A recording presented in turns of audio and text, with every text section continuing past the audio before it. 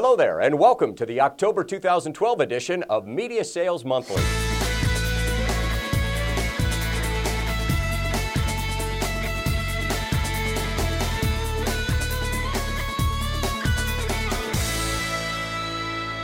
The economy appears to be slowly climbing back, but media sales professionals continue to look for whatever edge they can find to maintain and build revenue numbers.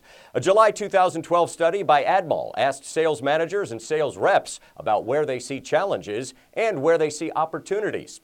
Compared to the first of the year, 56.3% of sales managers say it's harder to hire quality salespeople. The managers are also having a tougher time meeting corporate expectations. 43.6% say it's tougher to do that today than it was at the beginning of 2012. On the positive side, 19.6% of media sales managers say that it's easier to sell to new accounts than it was at the start of the year, and 28.1% say it's easier today to sell online or digital advertising. How about account executives? Like their managers, reps say it's harder today to meet the expectations of their superiors. Reps were also very much in step with their managers about the challenges of managing advertiser churn. 34% of managers and 37.4% of reps say that managing churn or lost accounts is harder than it was at the beginning of the year. Only 6.9% of each group says hanging on to clients has gotten easier. Time is a big challenge for reps too. Compared to the start of the year, 43.4% say it's harder today to find time to actually make sales calls. There's some good news from reps though. 32.4% say it's easier now to get proper training. Managers and reps need to understand each other's challenges and opportunities and work together to ride an improving economy to higher revenue.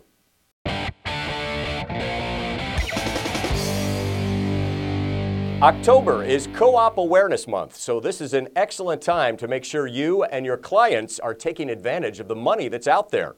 Advertisers will want to spend big heading into the holiday shopping season, so this is a perfect time to help them multiply their ad budget using co-op funds. Tell your clients that this is essentially free money, then help them go get it. Manufacturers are eager to subsidize the cost of local ad spending. You just need to know who has the money and how to properly match it with your clients' advertising campaigns. And in 2012, there are more co-op funds available for digital advertising than ever before.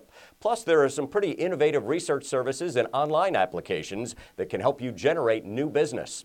But remember, co-op takes a bit of time to nail down, and the paperwork needs to be precise. So the sooner you start, the better off you and your clients will be. Admall has plenty of resources for you to use to make sure that you and your clients are well informed about how and why co-op can be so beneficial.